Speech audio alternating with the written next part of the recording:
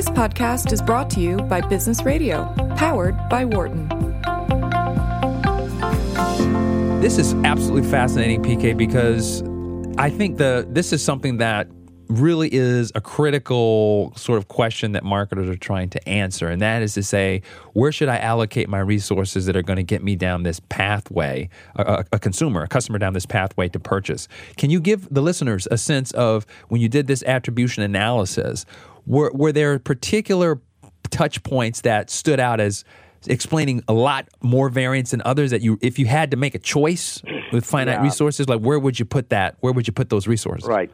So what we found, we worked with a large hospitality firm, and what we found there was that they were actually overestimating the impact of paid search. Okay. So what they actually had done is they were doing a lot of email marketing, and email really doesn't lead to conversion immediately. People open up the email, see it, come to your website, and then maybe 2-3 days down the road, they come through paid search and buy it. And so email is underestimated. Okay. So what we essentially tell companies is, look at all the instruments where you're putting money on, and try to get a path nicely identified. And once you identify these paths, you can figure out where exactly you are overestimating the credit and where you are underestimating. And typically what happens is emails are generally underestimated because people tend to get more information in the upper funnel kind of, path to purchase, where they're trying to become more aware of what is available. And all these upper funnel activities, awareness, really does lead to conversion later on, but awareness have to be given some credit. Gotcha. And these are very complex, nuanced effects. Right. That occur in this, and you've got to somehow identify. I mean, it's like CSI. You got to go in there and identify and diagnose, right, and figure out, at what point what are the key critical points at which you may be losing customers in a purchase funnel sense, across this journey. And we have now statistical models and econometric models which can actually be used. You have the capability to analyze a lot of big data, because if you think about these path data can be pretty large. You have gigabytes of data being generated in a week, and so having this additional computing power and using the techniques, you can actually get a fairly good sense for what is going on with your marketing instruments. Very, very cool stuff. Now, I do want to make sure I spend a bit of time here, PK, talking about the device switching work that you've done. Can you tell us a little bit about how you sort of discovered this issue that you wanted to study, and how you decided that you wanted to actually try to tackle trying to come up with some solutions to this particular issue? Yeah, absolutely. And the device switching model actually came out of our attribution model. Oh, nice. Okay.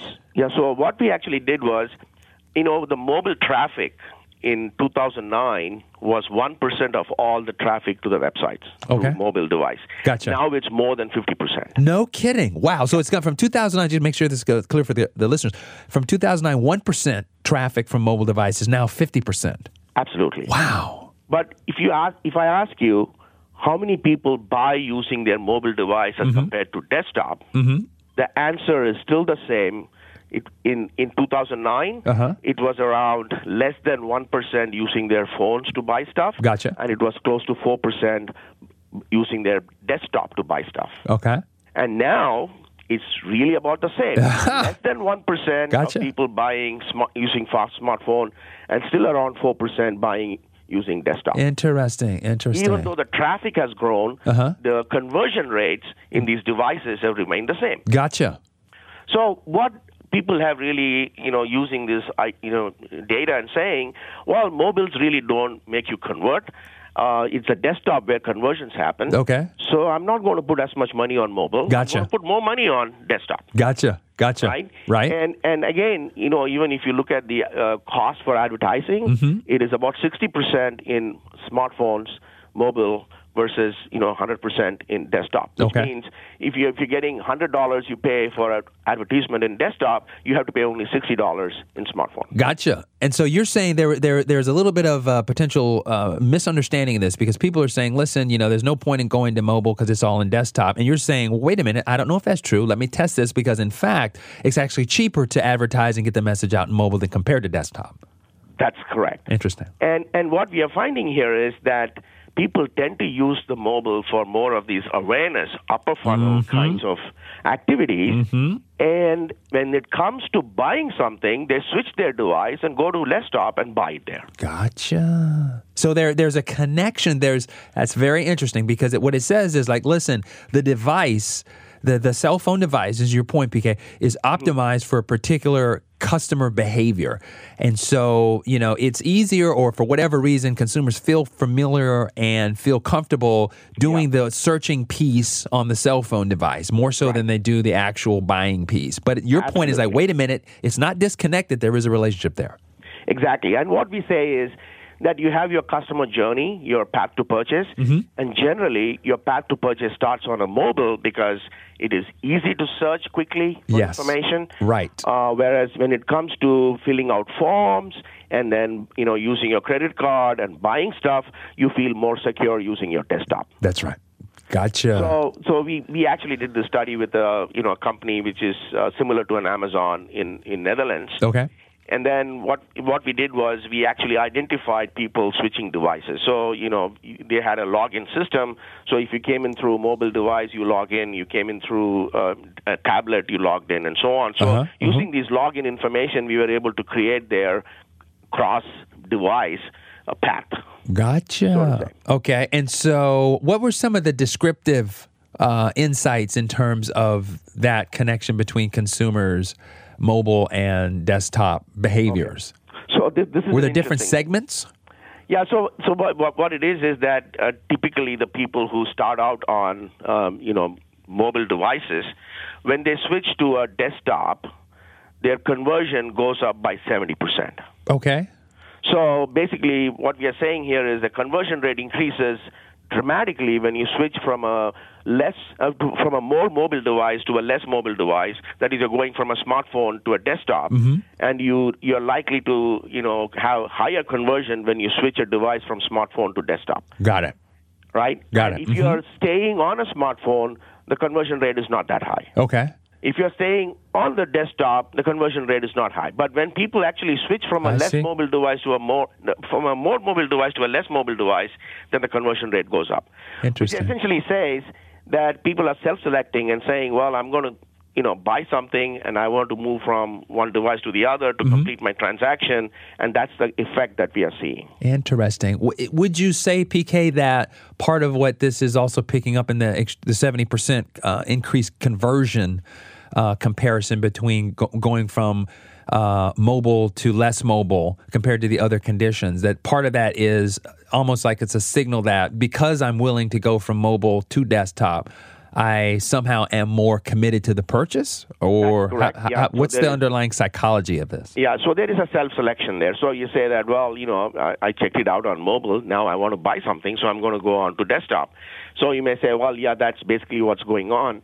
But what we actually did was we kind of did what is known as matching. So we looked at people who were at the same spot in their customer journey, and one person actually switches from mobile to a desktop, whereas the other person who had an equal likelihood of switching but did not switch, and we compared their buying conversion rates. Gotcha. And we found that the person who switched had a higher conversion rate than the person who did not switch. I see. Interesting. And so it's a kind of nice little nifty control group in the sense of that you kind of understand that, at least from that particular analysis, the motivational impetus is going to probably be the same across these two consumers.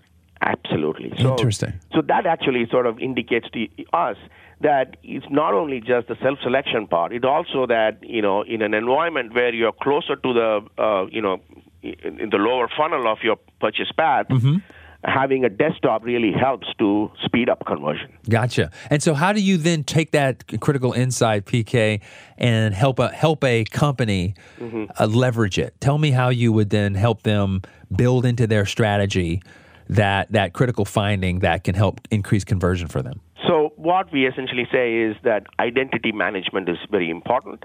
Now, there are lots of companies which give you the capability to track people across devices. So, for example, Google or Facebook, they all know what devices you have because you have installed email, you have installed Facebook on all those devices. So they can actually figure out what is known as a device graph. They know exactly what devices you have and when do you go from one device to the other and so on and so forth. Interesting. So other companies also provide you these capabilities. So once you have this capability, what it really does is when you want to retarget. So if you see a person coming from a smartphone to a desktop and you know that this is the same person who was checking out your products on smartphone, you can do a better job of seamless retargeting. Got it. And you can actually identify people. So you can be much more selective in targeting the right kind of people, reduce your costs, and increase your conversions. Interesting. And so talk a little bit, PK, about the consumer perceptions of privacy and how that plays into this. Do we care about this as consumers? Are we worried that Google and these big behemoth tech companies can track us across devices and kind of know what we're doing? Or how does this all play into your analysis? Yeah, I think that privacy is one thing that we didn't control. But here in this case, people were logging in, so they were giving us their identity pretty straightforward. And what we also found was that if you are very trusting of the online retailer with whom you are interacting, you will have less of a privacy concern. So if, for example, Amazon did it, and you really trusted Amazon quite a bit, so you go from Amazon's mobile to a desktop, and if Amazon really did retargeting, you wouldn't think twice about it.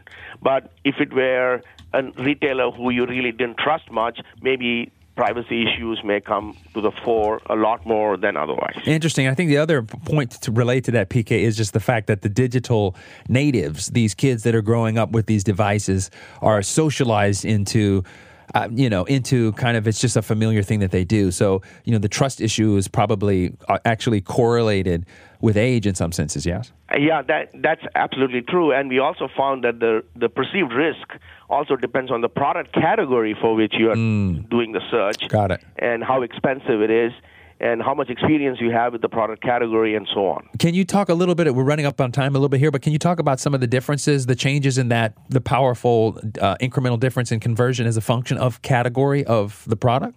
So what we found was when you move from a mobile device to a tablet or a desktop, the conversion rates increase when the perceived risk of the product category is higher. So if in a product category where the perceived risk is higher, you will find that moving from a mobile device to a tablet is going to lead to a higher conversion. Okay. And the same thing with a highly expensive product category. If the product investigated is being very expensive, then when you move from a mobile to a desktop, your conversion rate is going to get higher. Oh, very, very interesting stuff. I love this research. PK Kannan, thank you so much for coming on our show tonight. It was a pleasure to have you. Great. Thanks for having me. Excellent. Listeners, if you want to learn more about PK, go to rhsmith.umd.edu. For more insight from Business Radio, please visit businessradio.wharton.upenn.edu.